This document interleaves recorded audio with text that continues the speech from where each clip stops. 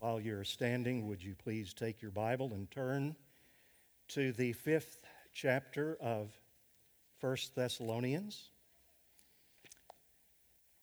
chapter 5. Again, we're going to be considering and finishing up today with verses 23 and 24, and then I think next week we might be finishing the book. Maybe. We'll see as we study this week. 1 Thessalonians chapter 5, verses 23 and 24. I really look forward to sharing this not only with all of you, those of you at home, but with these precious students who had a great weekend, a great yesterday, right? A good weekend and learned a lot. So glad that they're representing here this morning. 1 Thessalonians chapter 5, verse 23. Let's start there. Now, listen to how Paul ends this up. A great hope for every believer, young or old. Now may the God of peace himself sanctify you completely, and may your whole spirit and soul and body be kept blameless at the coming of our Lord Jesus Christ. He who calls you is faithful. He will surely do it. Oh God, I tremble when I think of handling the Word of God. This is your very Word, but you have given us your Holy Spirit, so it's not just me as I speak, as I preach this message that I've prepared. It's every one of us from every walk of life, every season of life. We need to have a certain guarantee no matter where we are. We need to have the guarantee of glory that someday you will bring to completion what you have started. And Lord, that is your purpose for us. So help me as I proclaim your word. Help all of us to hear your word and to respond to your word. We pray this for your glory and for our good. In the name of Jesus, amen.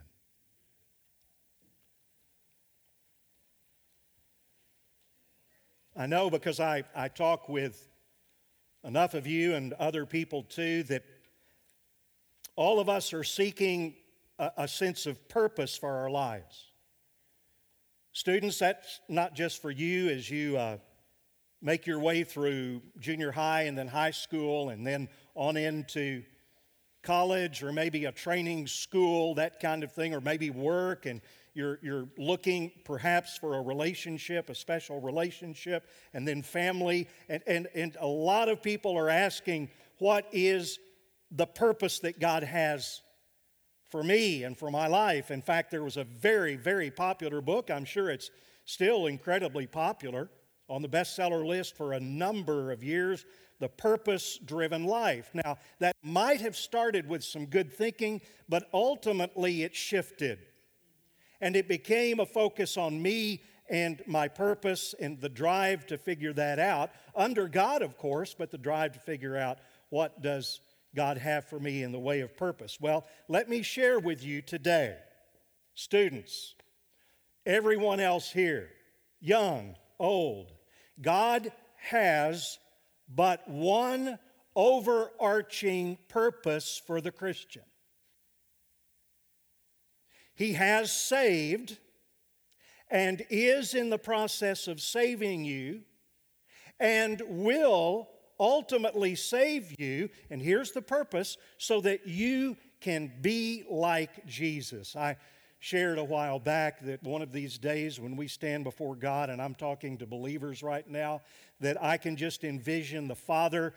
Sometimes we look at His transcendence, we don't look at His closeness, but I think it could be very real that He's going to grab each one of you by the shoulders. He's going to look into your face and He's going to say, hey, step back. Let me see how much like my Son you look. It means to know Him. It means, get this, and I think the Puritans had it right. We look at them as being kind of a big group of sour-faced individuals. But they wrote things like the chief end and purpose of man is to glorify God and enjoy Him forever. God wants us to enjoy Him, to reflect right now His glory in a fallen world, and then to do so throughout eternity. Everything that is going on in your life, for those of you sitting here in the overflow, in the masked-only room, at home, over here, over there, everywhere, every one of you, I want you to know something. Everything that is happening in your life, everything that is going on in your life, down to the smallest detail, is working to accomplish that purpose of becoming more like the Son Jesus and reflecting His glory throughout eternity. Now, you see the outline in front of you. You probably are thinking, are we really going to get through that in one day? Yes, we're going to try our best. But there are several things I want to go back, and we talked about some of this last week. And so I just want to review very, very quickly in verse 23, the first part of this where he talks about the God of peace. A wonderful, beautiful picture of God, the God of peace Himself, sanctify you completely. Now, let's remember that sanctification process, it has a sequence to it. It goes back to the past, it continues in the present, and it will continue on into the future. I want to show you something that if you'll remember, some of you who happened to be here in those days, I preached through the book of Romans. And when we came to this particular part in chapter 8, we talked about, and I'm not the first that has come up with this terminology, but this is what's called the golden chain of salvation. It is an unbreakable chain of salvation. And I want you to see how that the very beginning, where we know that God is taking, like I said a few minutes ago, every detail of your life, everything that's happening to you, believer, and He's working it for His good because He's called you according to His purpose. And then I want you to see how that at the end, what that end piece is in its glory. We know that for those who love God, all things work together for good. Let me stop here. I don't usually do this, but I would like you to say that with me so that you can hopefully internalize it. So we know that for those who love God, now I want you to say this next phrase with me. All things work together for good. I didn't make it up. God said it. For those who are called according to His purpose. And then he goes on. And here's where he shows you a little bit of that chain. Not every word that we're talking about is used here, but there is enough so that we can see that there's a chain that begins in eternity past. I'm not going to do a full explanation of that. I did that in the book of Romans. I went back and reviewed my sermons, and I thought, oh my, did I really preach that long? I'm talking about every Sunday. I thought, how did I get through these notes? But we talked about this. For those whom He foreknew. Now, I want you to just look at this. It doesn't say what He foreknew. It says whom He foreknew. He foreknew a people, a particular group of people that now the next link comes. He also predestined, don't get hung up on that word. It's a good biblical word. To be, here's another word, conformed to the image of His Son, in order that the Son might be the firstborn among many brothers. We're going to come back to that concept here in a minute in the book of Hebrews. Verse 30, for those whom He predestined, He also called. Linked together. You never have a calling without a predestinating, without a foreknowledge. For those whom He called, He also justified. For those whom He justified, He also, now He skips sanctification, but it's in the process. Now look at this. He uses the past perfect. He also glorified. This chain is unbreakable. Why? Because you and I somehow are good enough to keep the chain together? No, because God forged the chain. He put the chain together. Everything that's a part of that link is going to be there. It has to do with our past. You saw the word, our justification. The God of peace makes peace through the death, the atoning death, the sacrificial death of His Son. His Son died in our place so that God could legally declare something of everyone who's a believer in this room. He declared you and me forgiven, but also righteous. You remember our definition of justified? Just as if I'd never sinned. But, lo and behold, that's not enough. We've got to have the positive side to fill it up. Just as if I had perfectly kept the law of God. That's what He did in the past. That's pretty good. What's He doing in the present? Our sanctification. That is the continuous, lifelong process. Now remember, in justification, we were declared righteous. Now we are being made righteous. That's the process of sanctification, becoming more like Christ. And the whole gist of last week's message, God is a finisher, and He will finish what He has started. Now, listen to this statement. It's very important for our understanding of glorification. I'm going to say it twice.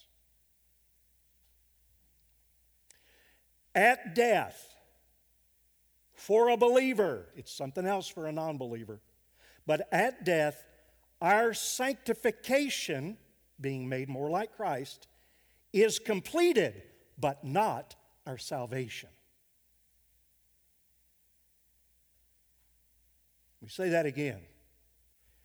At death, and everybody in this room, barring a return of the Lord, pretty soon for some of you,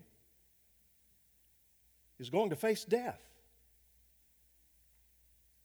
And at death, your sanctification and mine will be complete. I'm looking forward to that. Sanctification is a hard, hard road. We walk it with the Lord. We saw that last week. But it's not always easy. There are ups and downs. There are fits and starts and all the rest of that. But once we go to rest in the arms of Jesus, our salvation is not completed. Why? You know, there are a lot of people who grew up in the church who have missed this somehow. I don't know where we missed it, but we have. The answer to the why is because we do not yet have those who are in the bosom of Abraham, in paradise with Jesus now, they do not have their glorified, resurrected bodies. That happens at the third and the final step of salvation. And that's what we're talking about today. Our future glorification, the glorious resurrection of our bodies. And that's going to happen instantaneously when Christ returns. Those glorified, resurrected bodies will be reunited with our spirit, soul, however you want to look at that internal side of us, and we will enter the eternal state. And so what's the goal of what we're doing? You come to church, you're hearing a sermon, you had a big weekend, you learned some things about taking off grave clothes and some other things like that and walking with the Lord. What's the deal? What's the goal of our sanctification? Folks, the goal of our sanctification is glory. And if you have struggled this past week with what is going on in your life particularly, then let me show you a verse, Hebrews chapter 2. Did we already pass that one? Somehow, let's see, that got out of whack. Okay, turn to Hebrews chapter 2. That's not operator error. That's my error probably for dumping a slide in there and not actually changing it. So let's go to Hebrews chapter 2 and verse 10 because I do want you to see this verse. And I just love it. This is what God is all about. Just because I stumbled, please don't lose the train of thought. What's been going on in your life this last week and those times when you struggled with, I don't get it, I don't understand what God is doing. Now maybe And Jan and I were talking about this. I mean, we count ourselves blessed. We had heat the whole time. We had water the whole time. We could get out in my four-wheel drive and go down to the store and get food and all the rest of that. And there are people that are just so much less fortunate than we are. But there are things going on. Even if you're in that category of not having to go through those things, you're going through some other things. I know that. And in Hebrews 2:10, here's what the writer to the Hebrews said about the goal of satisfaction being glory. For it was fitting, you got it? 2:10, Hebrews 2:10. For it was fitting that he for whom and by whom all things exist, in bringing many sons to glory, should make the founder of their salvation perfect through suffering. So here's what he's about. His final act is all about glory, bringing many sons to glory. Now, glory is a hard word. It's a difficult word to define. Well, let me give you an illustration of that. How do you define beauty? Well, I'm not sure you can define it. You just know what it is. And sometimes the old saying, beauty is in the eye of the beholder. Yeah, but defining glory, it's light. I'm talking about a brightness.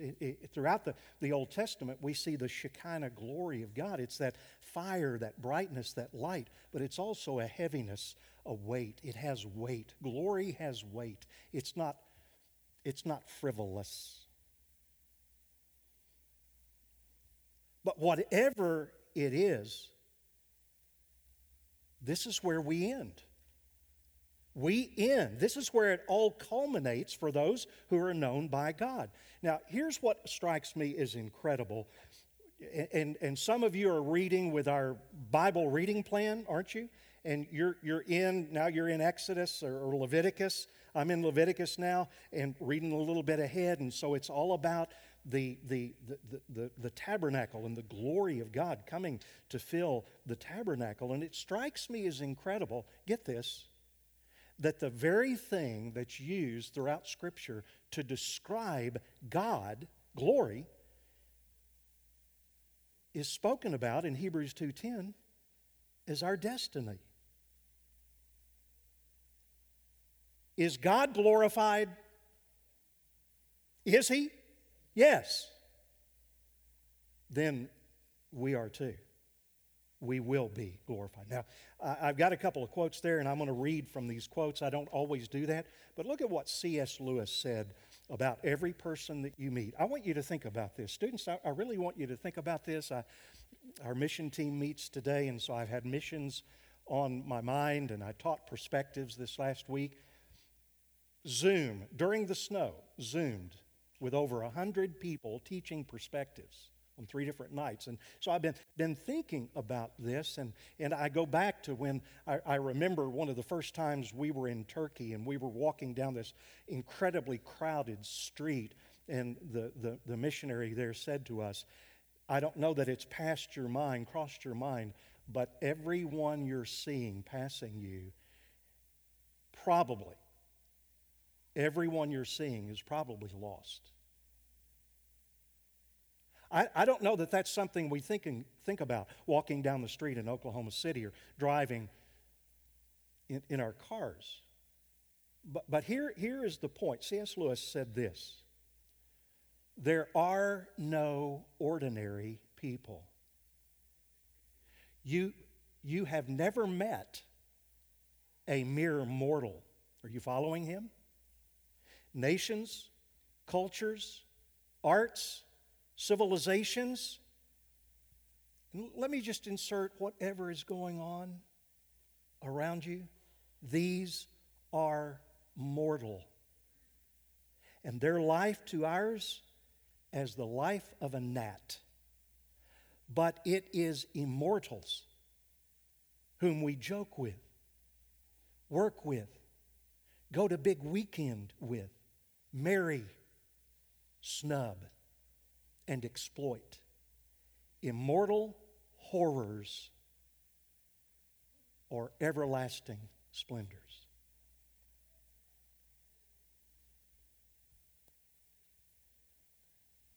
When Paul, writing under the inspiration of the Holy Spirit, comes to the conclusion of the picture of sanctification for believers, we'll go back to that Romans passage. Just think with me. He doesn't end by saying we will be glorified. Did you catch that? He doesn't use the future tense, even though from our point of view it's future, all right? From our point of view, it hasn't happened. And I really hope, that all of us are anticipating that. We're looking forward to our future glorification with great anticipation and longing.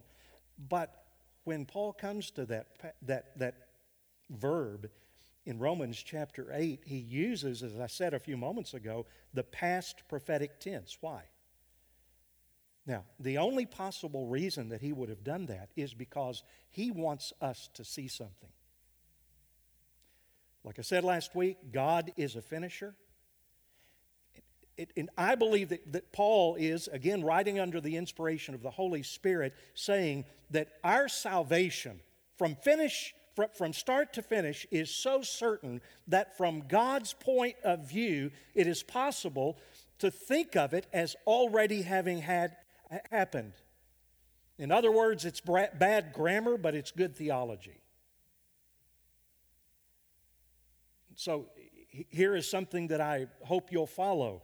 How certain should you be that at a point in time you believed in Jesus and became His son or daughter? How certain should you be of that? I think you ought to be very certain. So, how certain should you be that God has justified you by His grace through faith? Very certain. Here is the gist of what Paul is saying. He wants his children to be just as certain of their future glorification. From God's point of view, you're already there. It's a fact. It's a done deal with no contingencies whatsoever to alter it. Now, we'll hit the Philippians 1:6. We hit this last week. From one point of view, it looks like we began it, but we know that God began it. Now, what is the good work? It is salvation in all three tenses, past, present, and future. God always finishes what He starts. He's never going to go back on anything that He said. For a true believer, there will be no dropouts. The certainty of glorification is, if you want to call it something else, several other names have been attached to it. How about this? The perseverance, the preservation of the saints, or assurance of eternal security, or the way I grew up, kind of misunderstanding it, once saved, always saved. And if you understand it correctly, all of those are beautiful pictures. Now, we already walked through the first part of this, but I want us to walk through several verses again out of Romans chapter 8 so that we can see the marvelous conclusion that Paul comes to. There is therefore now no condemnation for those who are in Christ. No condemnation. There is no charge, and I love that in 1 Thessalonians where he says we're going to be kept blameless. That means there's no charge. Nothing can be brought against us. There is no condemnation. Nobody will be there to condemn us. And nothing or no one can ever separate us from the love of God, the unchangeable love of God, the eternal love of God that is in Jesus Christ. Now, let me add something to this. I say this over and over, and it's really a plug. It's an advertisement for being involved in ABF, whether here on campus or via Zoom. It always amazes me how that whoever's teaching, Jamal was teaching this morning, and we don't coordinate. I don't coordinate my sermon with his teaching, but we were talking about this very thing.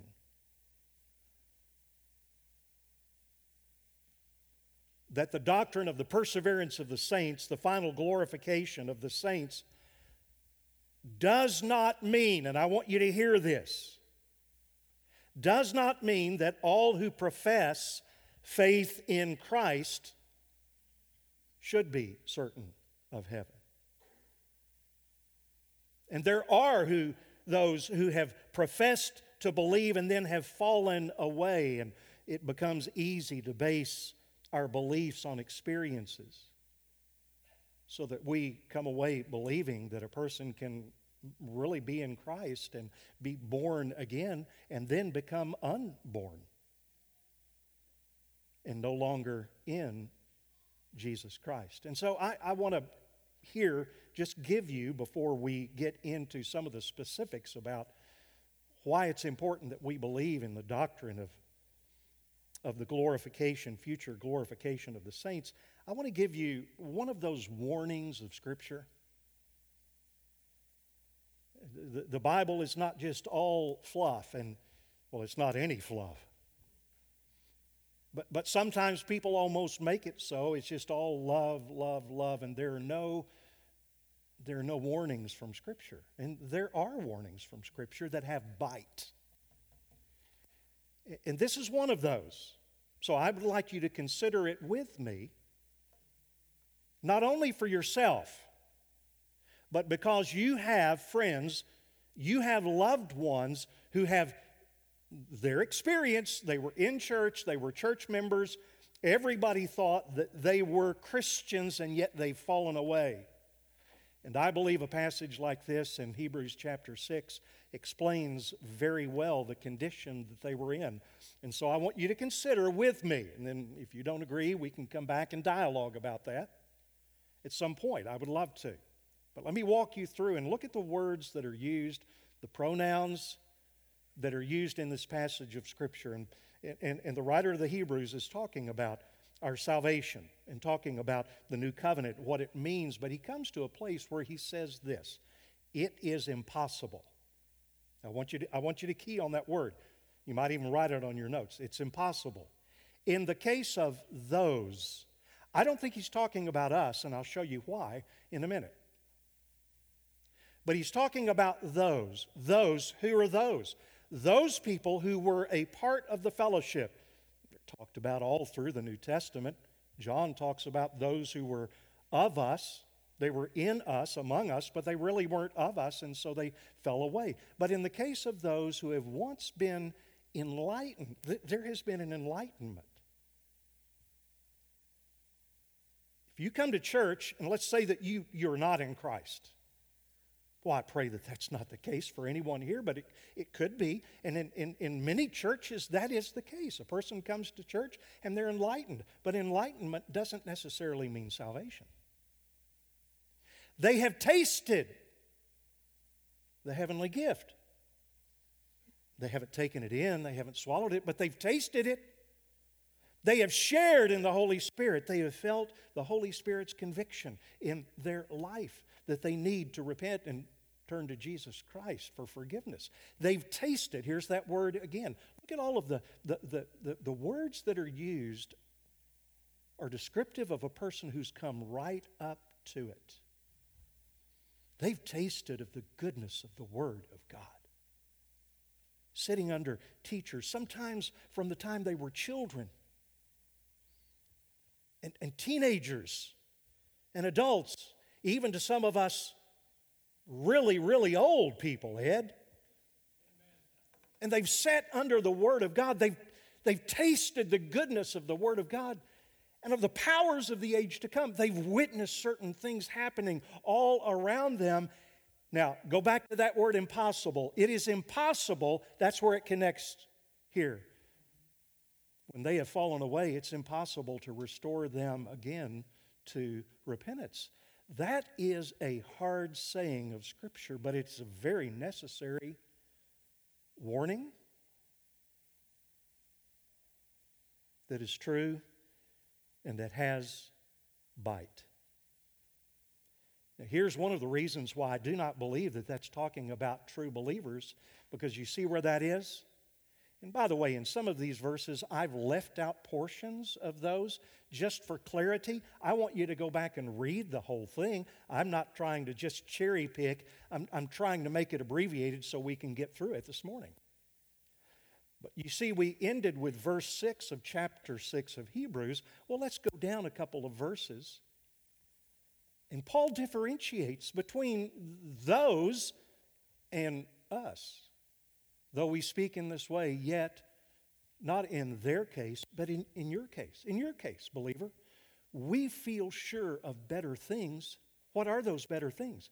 Things that belong to salvation. Salvation, past. Salvation, present.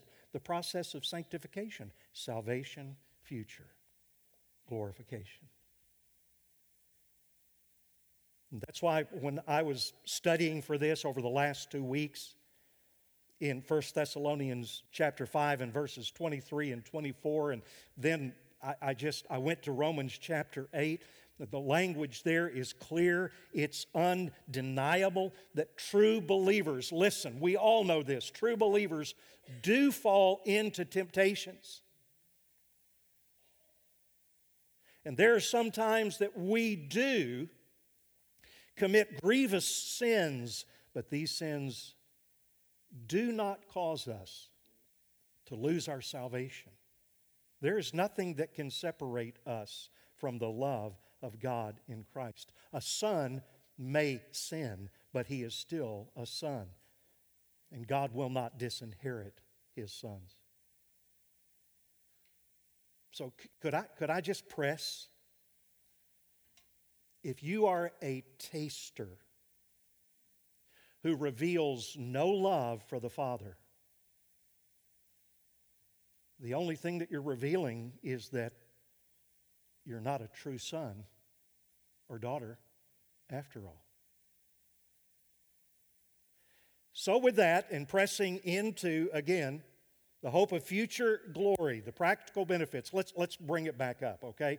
That was like I said, that was one of those warnings that has bite. I hope it did, not because I said it in a certain inflection or a certain way, but I just wanted to read the Scriptures and let the Holy Spirit convict. I can't do that. The Holy Spirit in His Word can. So let's bring it back. What are the practical benefits? By the way, when I say practical, please understand that I believe every word in this book is intensely practical. There is some that just more easily make sense than others, but it's all practical.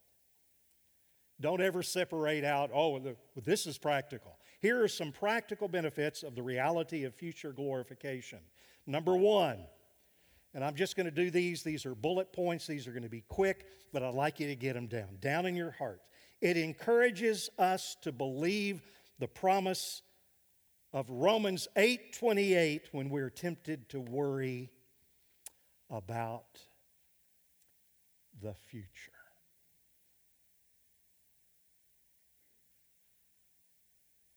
We are people that live in the world. We don't escape. We're not monks going to a monastery. I'm not encouraging you to do that. But the Romans 8:28 promise that we know, we have this bedrock assurance that every detail of everything that is happening in your life, that there is purpose and there is plan. I'm not talking about fatalism, but there is a purpose and a plan. And I say this to anyone who ever worries. I'm not going to get into the nuances of, is sin a worry? Is worry a sin? Is fear a sin? We all have tendencies from time to time to worry and to fear.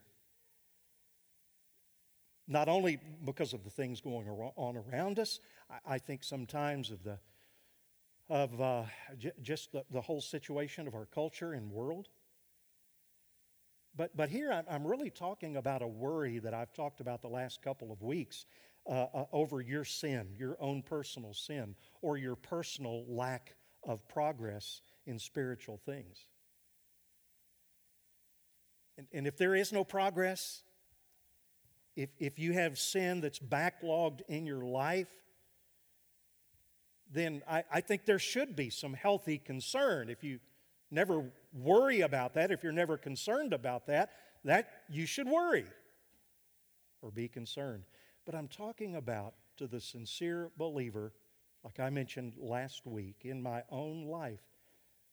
I look at myself sometimes and I see the lack of progress. I see where I would like to be, and I think, Lord, will I make it? Then what we need to do is stop and meditate on future glory and the connection to the all things that are happening right now in your life. We've said this before, and I hope you affirm it. We believe that nothing takes place in the created realm apart from the reality of the sovereign providence of God. I like R.C. Sproul's quote on this: there are no maverick molecules. And that's not only for your present good, but for your future glory. I was looking at a lot of different passages of scriptures, but I looked at Luke chapter 12 and in context of fear. And Jesus, there in Luke 12, verses 4 through 7, he was saying, don't fear those, and I would put a that in there too. Don't fear those who can kill your body. Why would you be afraid? Here, I'll tell you who to fear. Who to fear? The one who can destroy both body and soul in hell. In other words, we're to fear God. But then he kind of changes it, and I thought, this is really cool, how we are to fear God with that appropriate sense of reverence and awe. And then he goes on to talk about sparrows and how much God cares for sparrows and how much God cares about the numbers of hairs on your head. And I just did a quick inventory of people that I know in our congregation. I guess he cares, well, anyway, I won't say more for some than others that don't have as much hair. What's the connection to that? He does care. And he wants you to see that every detail of your life is working so that you can look forward someday to that future glory. Second thing, and you see these on your outlines, you don't have the scriptures with all of them. Having a view of our future glorification will encourage you in your personal growth to maturity in Christ. I love this. 2 Corinthians 3:18. There is a progression. Okay? Let me give you a couple of things of hope for yourself and hope for your children and hope for your grandchildren. Don't look for instant sanctification. Don't look for sanctification to happen in the monumental things, but in the momentary things. Sanctification is a lifelong process. Your growth to maturity in Christ, we all with unveiled face. That's the New Testament covenant hope. Beholding the glory of the Lord. That's what we should be doing every morning when we read the Word, when we pray, every day when we're applying the Word to our daily lives. We are being transformed into the same image. Look at this, from one degree. I like the way the ESV puts this, from one degree of glory to another.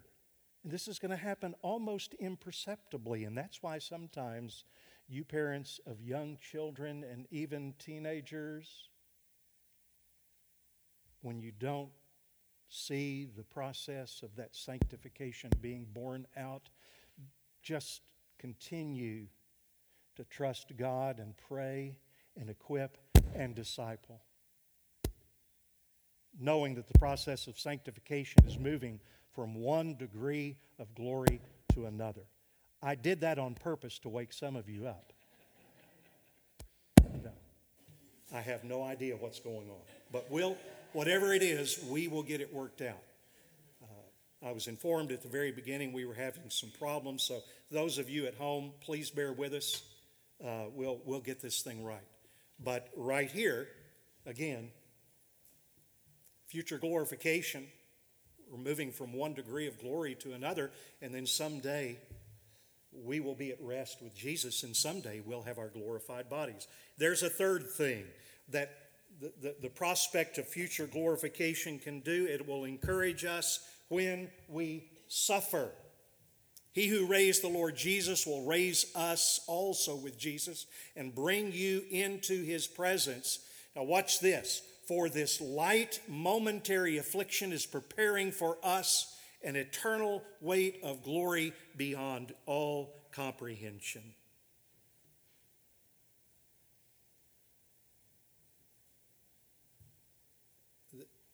There are some of you who are having problems connecting the dots in suffering, either for you or for a family member or for something you see in the world. And I want you to know that whatever is happening for you, it's all about future glory. Jesus is our Savior. He is our model in terms of the trials He endured for our sake. And if he walked through a similar process, then we do too, with the ultimate goal of being made like him. John Piper said once, I love this quote, "The pain of shattered plans is for the purpose of scattered grace." You may want to write that down. The pain of shattered plans is for the purpose of scattered grace. And I don't understand why people go through all the things that they go through. Again, I want to refer to the quotes, and I want to just read that quote from Johnny Erickson Tada, who is a teenager, diving accident, spinal cord injury. But look at how she's allowed the Lord to use her life to bring glory, even through the things that she has gone through. But I love the way that she expresses the hope and future glory. I still can hardly believe it. I, with shriveled, bent fingers, atrophied muscles, gnarled knees, no feeling from the shoulders down, will one day have a new body, light, bright, clothed in righteousness, powerful and dazzling. Can you imagine the hope this gives to someone spinal cord injured like me? Or someone who is cerebral palsied, brain injured, or who has multiple sclerosis? Imagine the hope this gives to someone who is manic depressive. And then she says this, no other religion, no other philosophy promises new bodies, hearts, and minds, only the gospel of Christ. In the gospel of Christ do hurting people find such incredible hope.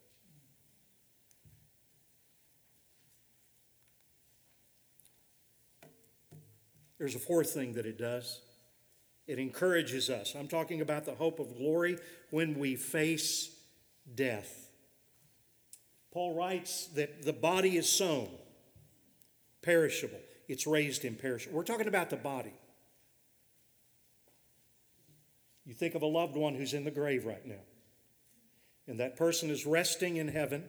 We don't have clarity on the exact state, but someday that perishable body. I think of my mother many times who passed away in 1982. I try not to get morbid or those kinds of things, but think about the condition of the body. We know that the Bible says it returns to dust. But do you know, on that day, that perishable and perishing body will be raised imperishable. Sown in dishonor, raised in what? Glory. What a hope for death. That's why I put these two quotes by John Calvin and Erwin Lutzer in. And I know that we're living in a day and people struggle with death. But like the song says, one of my favorite songs, Rocky, it's one of your favorite songs too. I've heard you refer to it many times. For a Christian, it's an old hymn that's been redone. It is not death to die. And then the last one. Having this hope of glory helps us, it encourages us to take the necessary risks to advance the kingdom of God. Do you know what the goal of missions is? What's the goal of missions? Well, that's easy to save people. Missions exists because worship doesn't. Missions exists because worship doesn't. And the whole goal of missions is to bring the nations, as someone has said, into the white-hot worship of God. And if we see this as glorious, then never again, if you're asked to go on a mission trip, and you can, I know that some of you can't, providentially hindered or health or whatever else, but never, ever again will you ask, is it safe?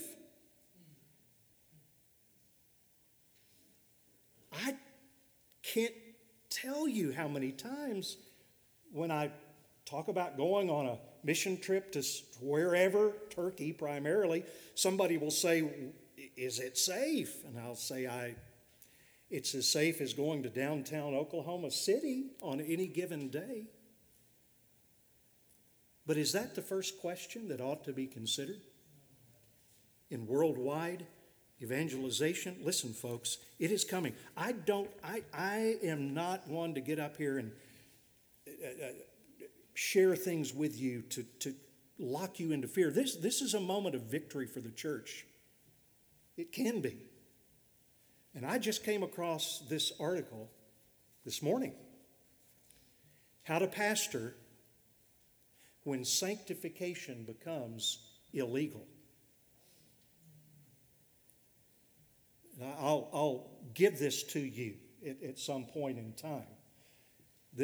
I'll just read a couple of sentences. Where I live and pastor, some aspects of sanctification are now illegal.